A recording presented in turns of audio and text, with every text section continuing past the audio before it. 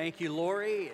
Thank you, Larry, for your testimony. We have so many great stories over the last several weeks of this midterm emphasis called Flourish. God's doing some things in people's lives, and they're flourishing in faith and spiritually growing, and it's all centered around God's work in us through this Multiply Generosity Initiative. We're just about halfway through. Hey, would you help me one more time welcome our 3rd, 4th, and 5th graders, all their life group teachers, volunteers, Sunday school teachers.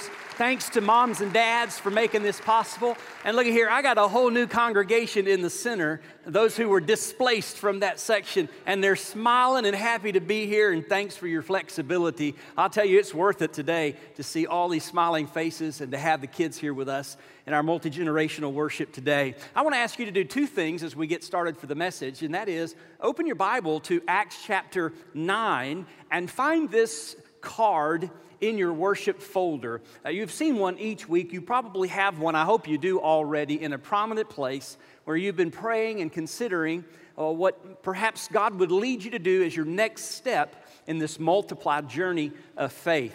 I want to tell you that next week's going to be our very special Commitment Sunday as this midpoint draws to a close. As we enter the second half, we're going to come out of the locker room. We're going to come out committed. We're going to come out passionate. We're going to come out give our very best, boys and girls. Now, that's my locker room talk. That's the extent of it.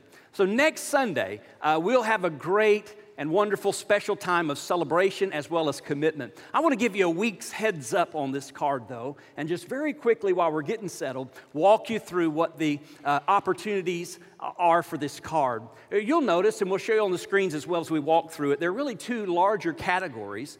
The first category is if you're new to Multiply.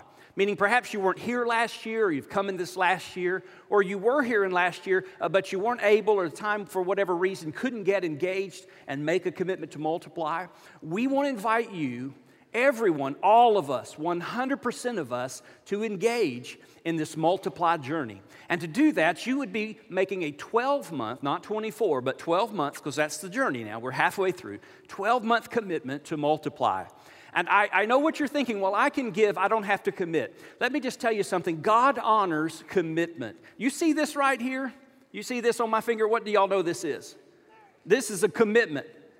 This is not a ring. This is a symbol of my commitment. And this is how my wife knows I'm committed to her, and it's a daily reminder that I am officially committed to her. And so the card is just simply a statement of our commitment. It helps the church in its planning, but more than that, it helps us in our praying and preparation and our stretching and giving. So 1 year, 12-month commitment if you didn't make one 1 year ago. Now, the second category you'll notice here are two options. And these are for folks who made a commitment to Multiply last year. So you're in. And yes, we're asking everyone, 100% of us, to reaffirm that commitment for this next year. So we'll be asking for everyone, whether you did one a year ago or not, to put in a commitment card this year for the next 12 months. Now within that, there are two options you'll see. The first is simply to say, here was my 2-year commitment 1 year ago, and put that number in the middle box that you have there. But then you have two options, and the first would be this: I confirm my commitment to finish strong. Perhaps you've hit some different circumstances, some troubling times. Maybe you haven't gotten to 50% yet. Maybe you hadn't even started yet, but you made that commitment because you felt led of the Lord to do it.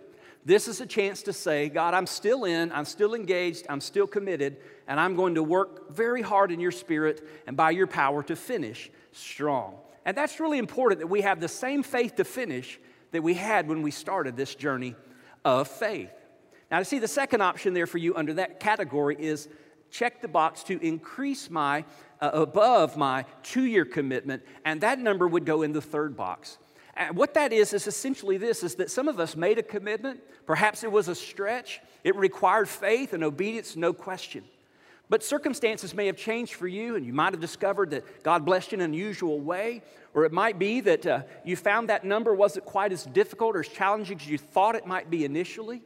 And you want to stay engaged. So you want to keep stretching. This is not just about getting to the halfway point. This is about stretching and growing and reaching for all God has for us for this entire initiative of 2 years. So some folks are going to say, like I heard a college girl say, she said, I put it on automatic draft, so it comes out every pay period. And you know what? I didn't even miss it.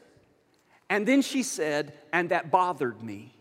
Because I really had a sense that God had called me to stretch. And I knew that if I didn't even miss what I was giving, I probably wasn't giving to the degree that would honor and please God by stretching my faith. So if you're in that category, then you would just put your new 2-year commitment in that second box. Now, that's next Sunday now, and I wanted to walk you through that. Of course, the information there, we're going to have a great time of worship. We're going to have a great time of preaching. Well, I'm going to have a great time anyway. And then we're going to bring our cards, just like we did 1 year ago, in commitment all over this worship center and really re-up in a strong way for this next year, for the second half, for the third quarter's coming of our Multiplied Generosity Initiative. And we have a place in Scripture today that I want to take you to that I really think will encourage us in preparation for next week. It's Acts chapter 9. By now you found it. And you'll remember last week we talked about Saul of Tarsus, who held the coats of those who killed the church's first deacon martyr.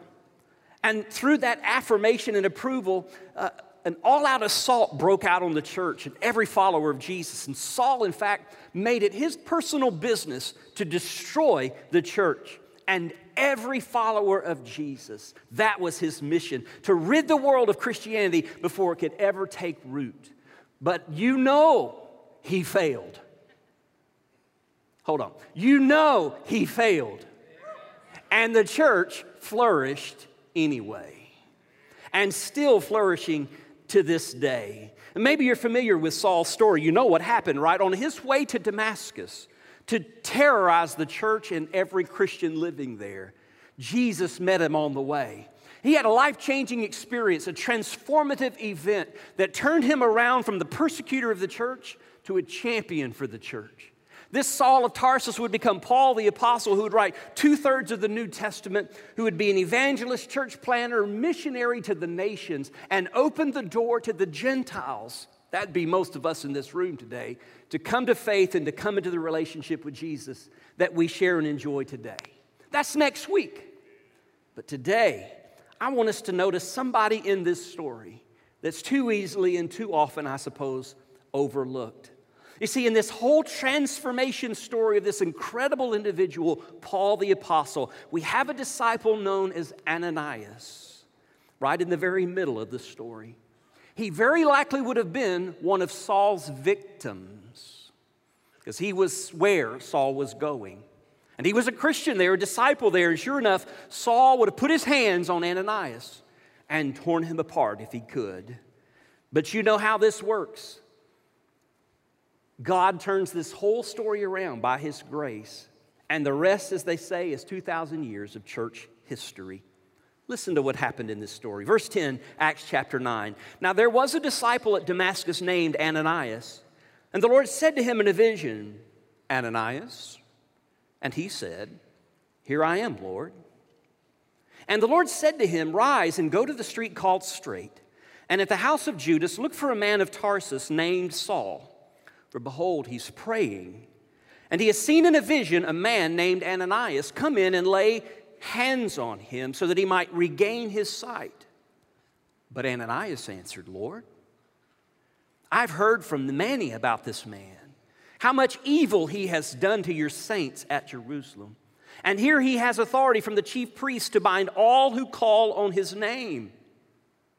But the Lord said to him, Go. For he is a chosen instrument of mine to carry my name before the Gentiles and kings and the children of Israel. For I will show him how much he must suffer for the sake of my name.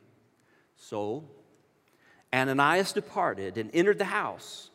And laying his hands on him, he said, Brother Saul, the Lord Jesus, who appeared to you on the road by which you came, has sent me so that you may regain your sight and be filled with the Holy Spirit. And immediately something like scales fell from his eyes, and he regained his sight. Then he rose and was baptized, and taking food, he was strengthened. Father, bless your word, and thank you for the privilege to look deeply into the life of one we might miss if we aren't careful. But teach us today and help us connect today with this disciple named Ananias. It may be difficult, folks, for us to identify with somebody like Paul. Paul, the apostle. Paul, the author, the evangelist, the missionary.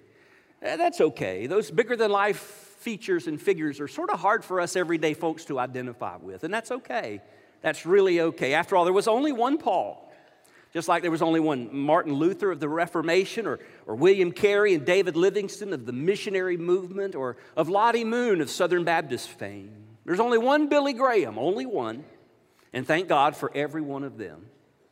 But let me tell you something else that's true. While you and I will never be one of them, you and I are the only one of us there will ever be. Let me say that again. You and I, we're the only ones who will ever be who we are. There's only one of you. There's only one of me. You may say, hallelujah. There's only one of us, and you're the only one in the world, in all of the history of the world. You're it. You're the only one. Hold up one finger for me. Boys and girls, would you have one finger for me? I am the only one. Do that for me. I am the only one of me. Try that again. Watch this. I am the only one of me there will ever be. I just totally made that finger wagging thing up, right? I'm it. You're it. We're it. There'll never be another one of you. The question is this. If you're the only one of you, then only you can do what only you can do. And what in the world is it that only you can do? I want to give you a quick list, if you will. Take notes. You have your little journal. We're writing in those each week. It's almost our last week in this, so let me give you this. First, be available. Be available. That's where it all starts, really.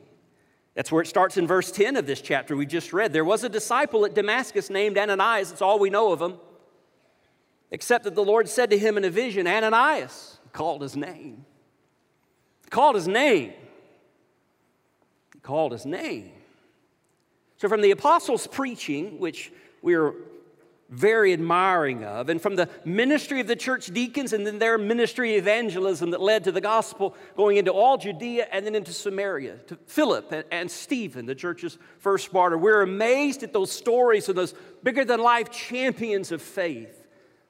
Now we meet somebody who is a disciple in some place called Damascus, and his name's Ananias, and he drops into the Bible here, sort of out of obscurity and into time and space, and in part of this story we meet him here.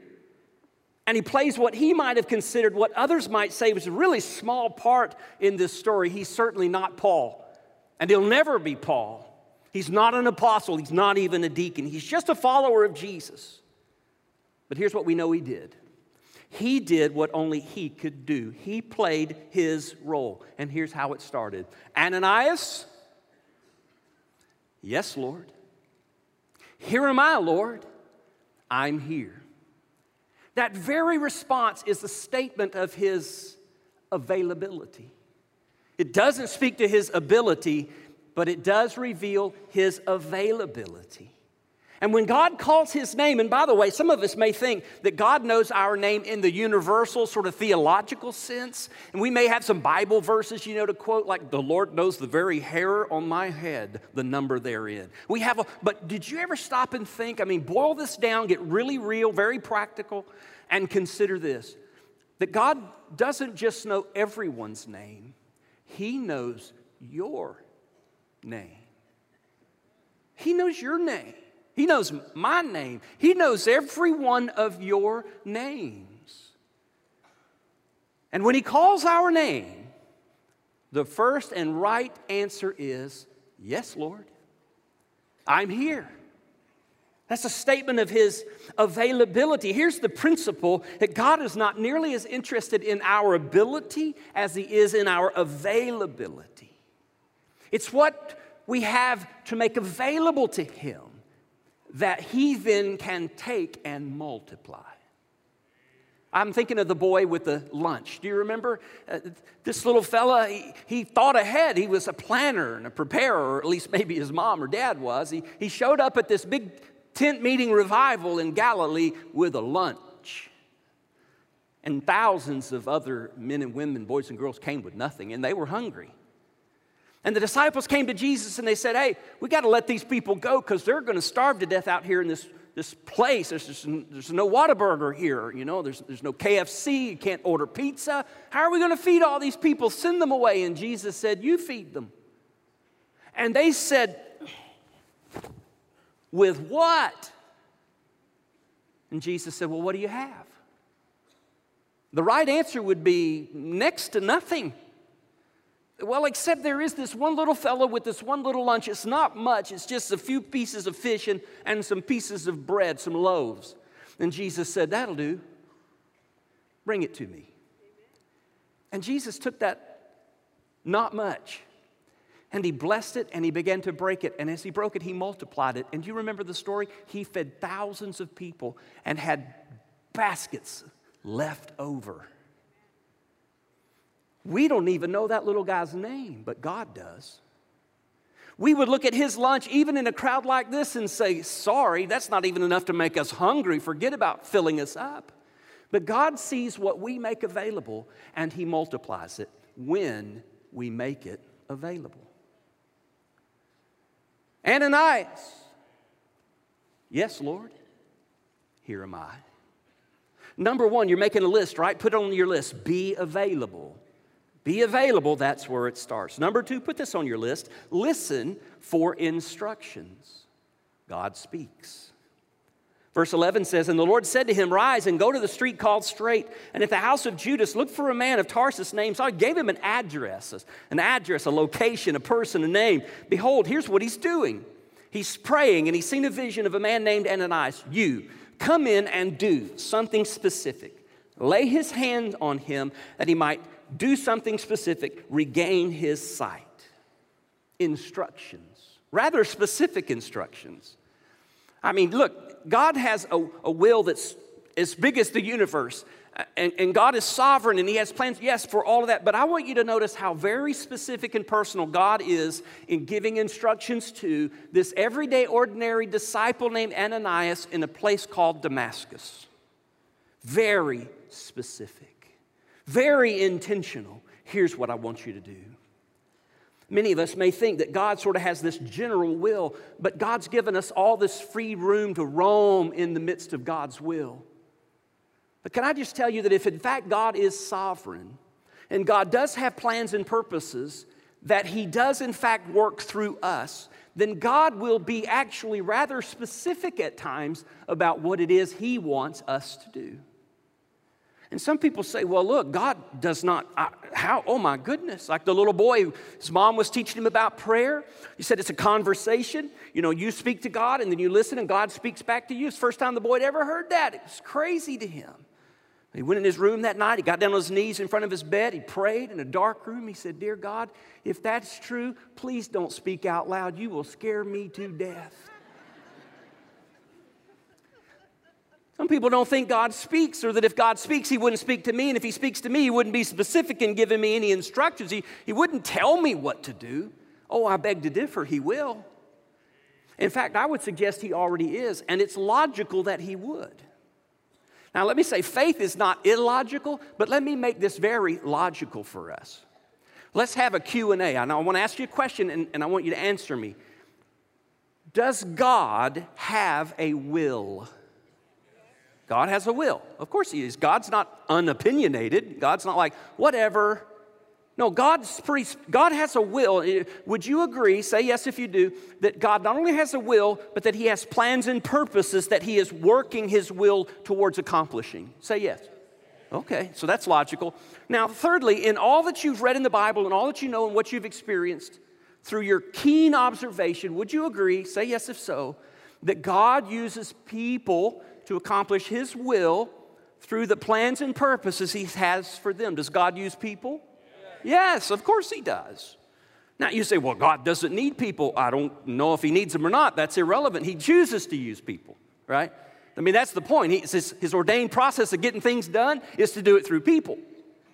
Now, let's stay logical here for just a moment. Would it seem logical to you that the God who has a will, who has plans and purposes to use people to accomplish his will, would not be willing to tell us his will, but instead keep us in the dark and yet hold us accountable to doing his will? Well, does that seem logical to you? Or does it make perfect sense that the God who has a will and plans and purposes to use people would tell us what that will is and reveal to us what his plans and purposes are so that we can obey him? It's just logical. That how in the world could we obey a God who doesn't tell us what to do? So, God gives instructions. He leads us, he guides us, he speaks to us. Of course, he speaks through his word. He speaks in that still small voice by his Spirit. He speaks through sometimes teachers and preachers of the word. He speaks through the circumstances of our life that he orchestrates. He speaks through our conversations with parents or mentors or loved ones. He speaks.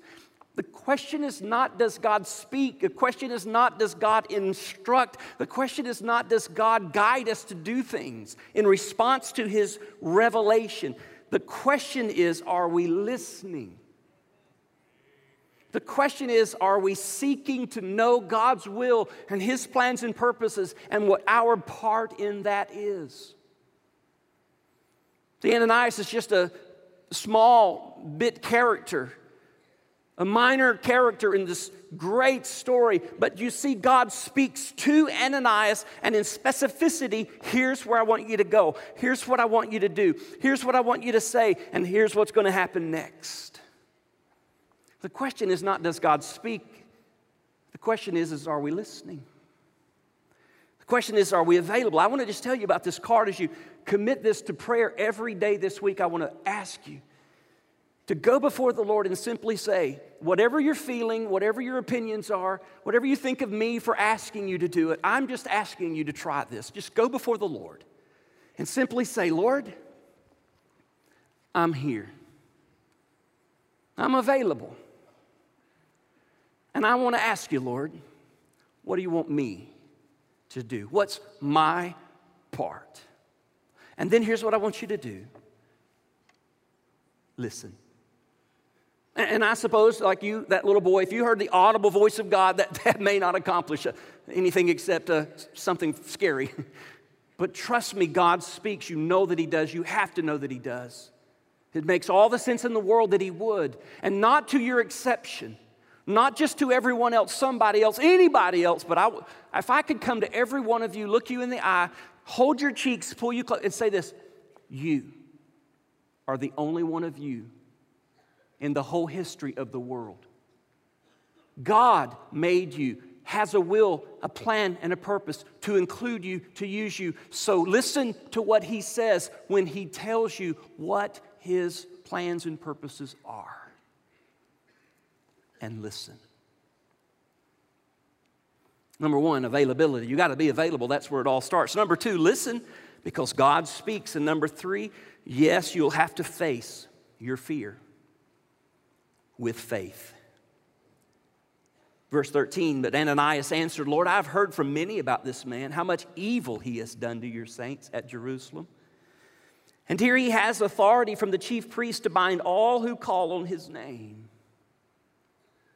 Now, as if God speaking to Ananias, a disciple in Damascus, isn't enough, what God had to say to Ananias would do it. I mean, it would have made sense if God had said, hey, Ananias, Saul's in town, run. Right? Saul of Tarsus, the destroyer of the church, the persecutor of Christians, is in your neighborhood. Get out of there. I mean, lock up the house, gather your possessions, get what you can, carry what you will, and just get away. Get out. That would have made sense. Ananias said, got it, gone. Perfect sense. But instead, what God says is, the guy who came to lay hands on you, to tear you down and destroy you, I want you to go find that guy. And I want you to go in the house where that guy is. And I want you to put your hands on him and bless him. and pray for him and over him, that he might have his sight back, so that when he sees you, there is no escape. Ananias' response is a simple recitation. It's just a rehearsing of what he knew to be true of Saul of Tarsus, and his fears were very well founded. This was risky business. Now, some people think that when they say, yes, Lord, I'm available, and God begins to speak, that what God has to say is solely for my comfort and for my convenience, just to assure me and reassure me and to make me feel better about myself. The sum total of God's instructions to me are just love me and just be me and don't worry.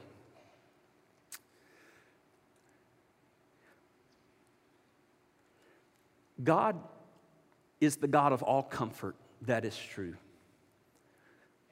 But God is not the God of the all comfortable. Can we listen carefully? Let me just get real with you. God is not interested in making us comfortable. God is in the business of making us conformable. So God will, in fact, call us out of our comfort zone. You can count on it. God will cause us to stretch, to reach. You can count on it.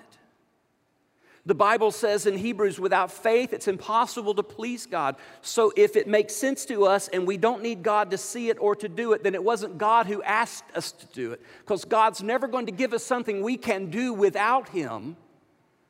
He's only going to call us to do what we need Him to get done. And that gap right there is where fear can fill or faith can fill. You say, well, I'm afraid of God's will. Listen, if you're afraid of God's will, it's only because you don't know God. God is good, and He is a good, good Father.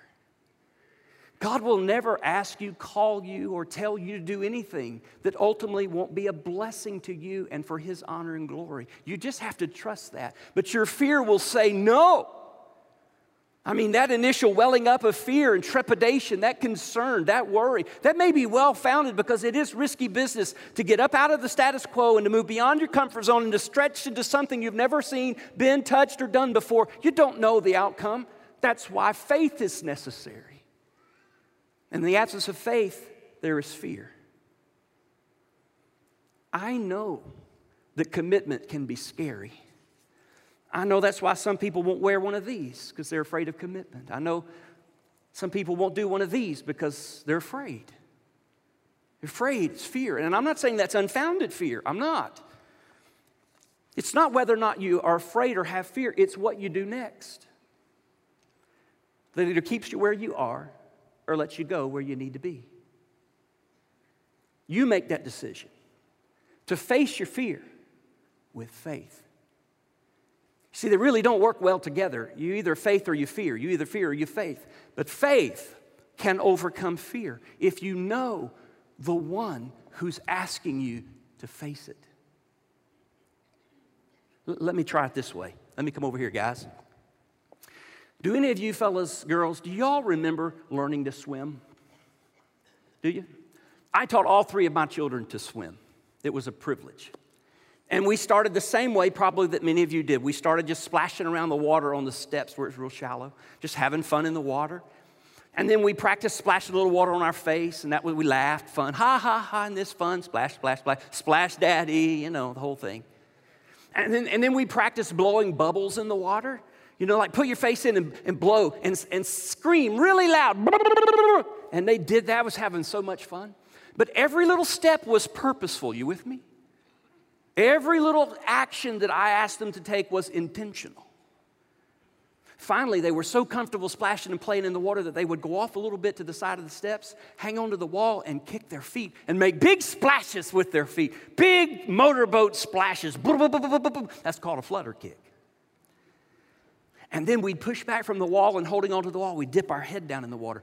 Do your head down. Blow bubbles. Good. Lift up. Blow bubbles. Kick and blow. Kick and blow. Good, good, good, good, good. And finally, they push off from the wall and kick back to it with their face underwater. Whew, that was scary. Because always before, feet are on the steps or hands are on the wall. Death grip. And now Dad's asking me to let go and kick back to the wall. And I have my hand under their belly. I'm right here. Trust me, I'm right. I got you. I got you. Give it a try. It's going to be fun. You're going to let me show you. And I do it. And finally, there they go. But then comes the big test. Stand on the side, toes over the edge. Now that you know how to hold your breath and blow bubbles and kick your feet and glide across the water, I want you to jump. No. Daddy's crazy. I can't swim. I am not jumping in that pool. And I said, yes, you can.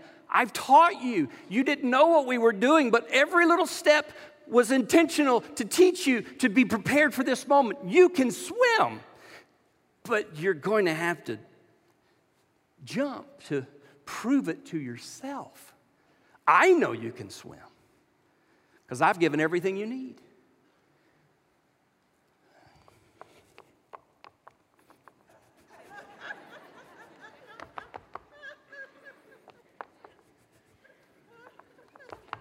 Are you sure you'll catch me? Yes, I'm here.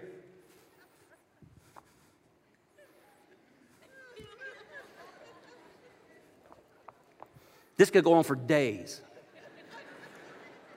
Because this is a battle. You see this is a battle.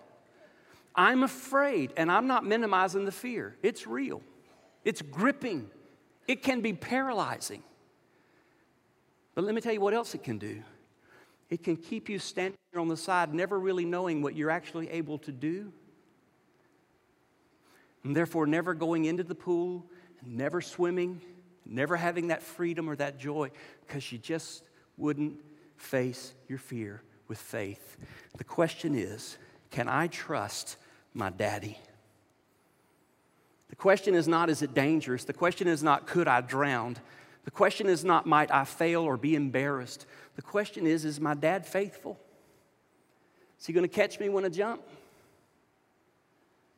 And in that moment, if I choose faith in the one I know over fear that I feel,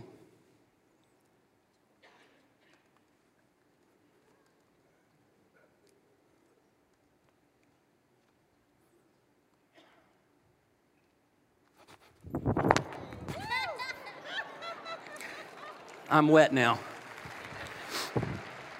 And I'm having a marvelous time, and the water's fine. Maybe I overdid that. Or maybe, just maybe, kids aren't the only one that have to learn that lesson eventually. Maybe sometimes we grown-ups who've been swimming for years have to learn again how to trust our Father more than our fear and faith, the step. Be available. Listen for instructions. Face your fear. And quickly, two more. Trust. Isn't that it? Trust God's plan. You know He has one. He's God. Verse 15 says, but the Lord said to him, go. Listen, I'm going to let you in a little secret. Here's the plan of the ages.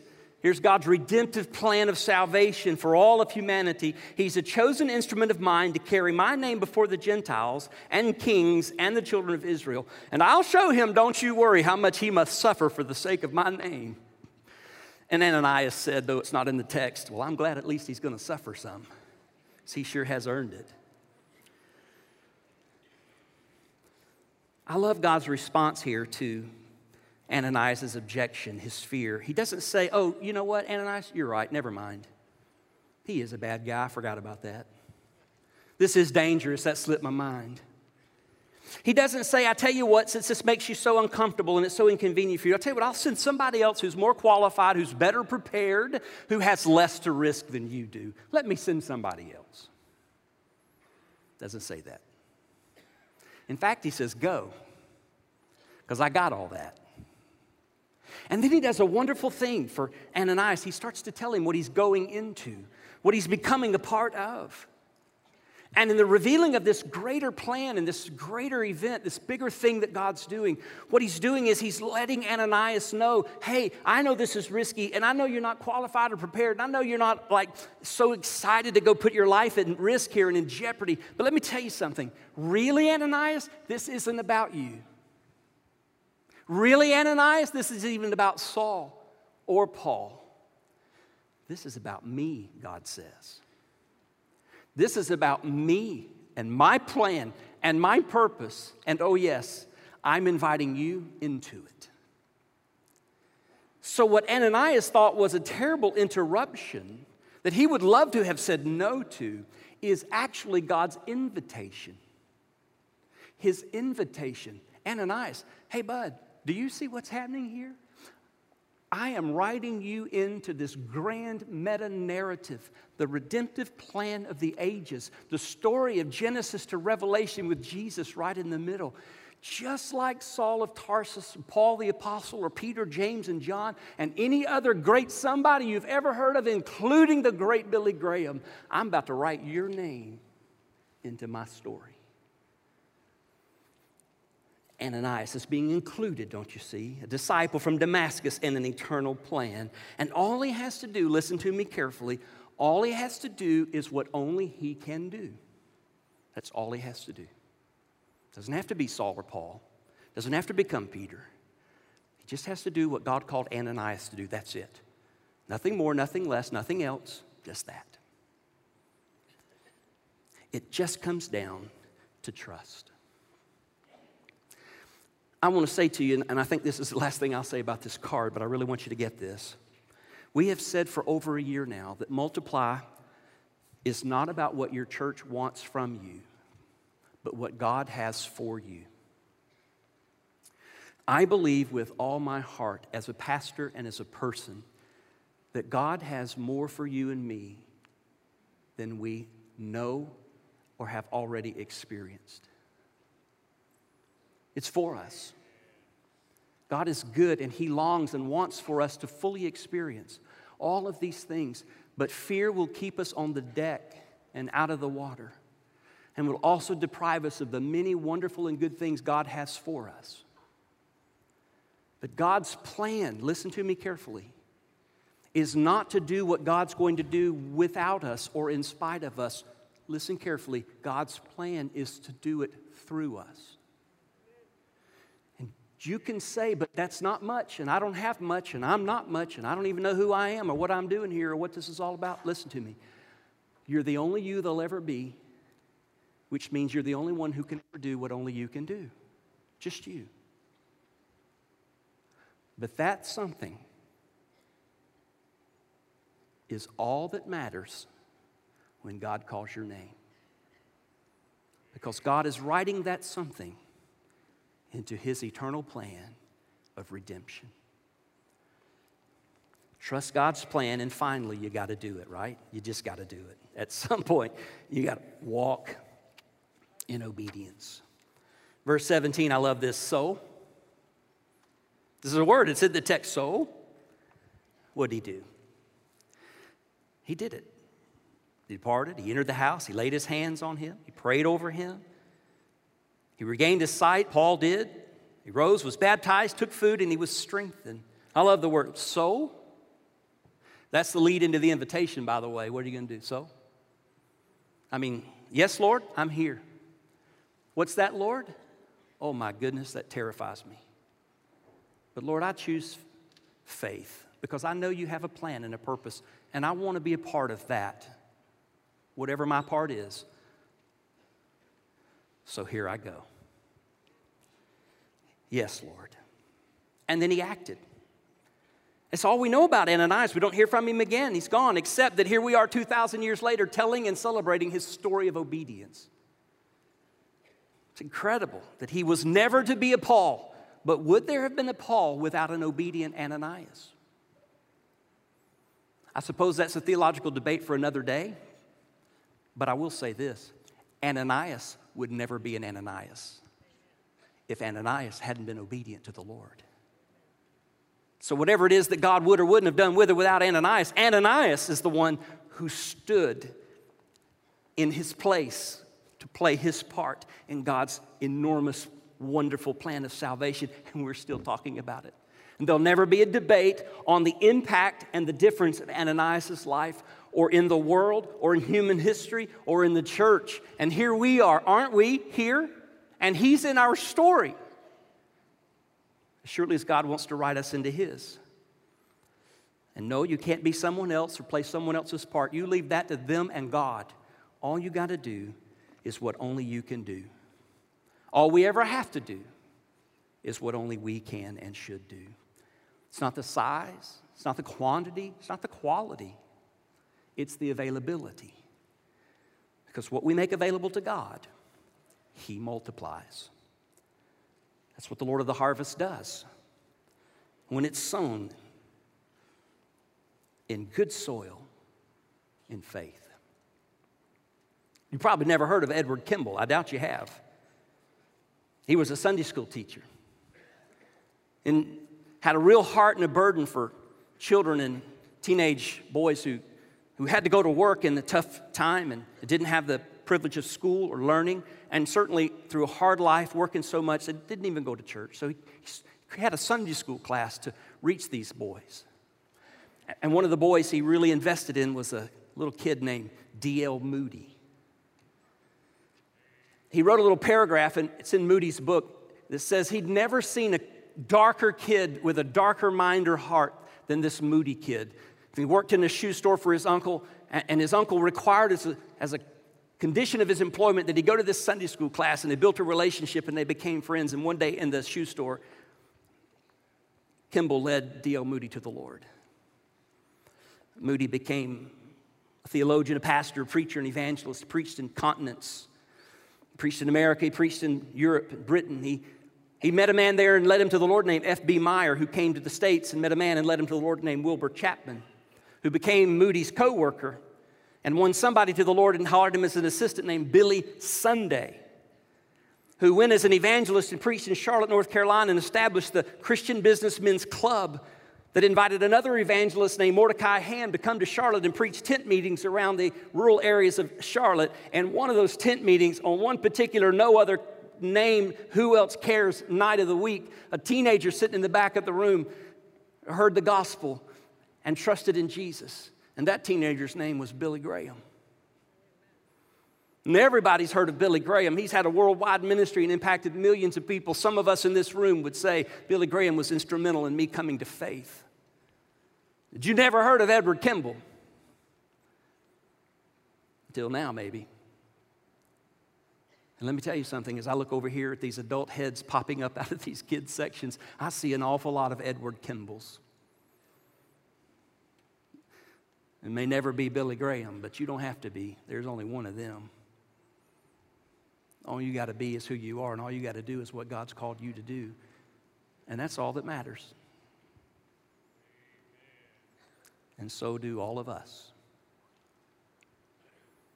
It starts with availability, doesn't it? Yes, Lord. What is it you want me to do, Lord? What's my part? What can I do? Lord, that scares me to death. I don't know if I can do that. To which he would say, then you know it's me.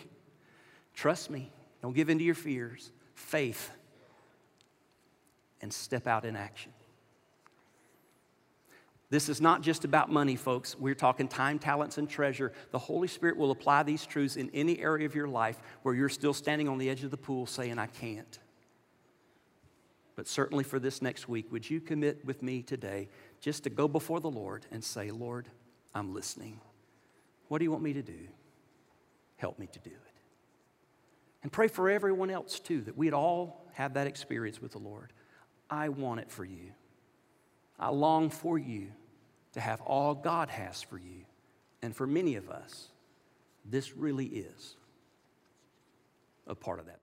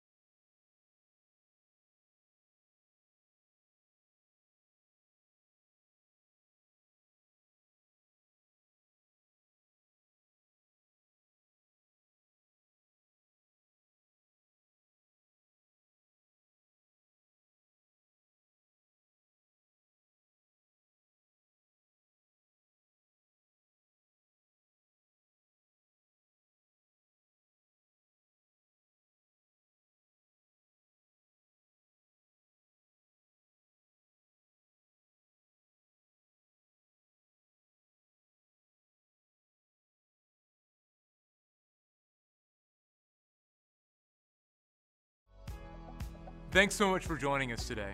We pray that the truth of God's Word is both encouraging and uplifting to you.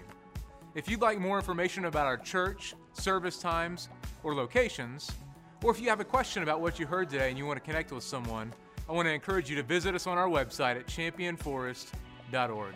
Have a great day, and God bless.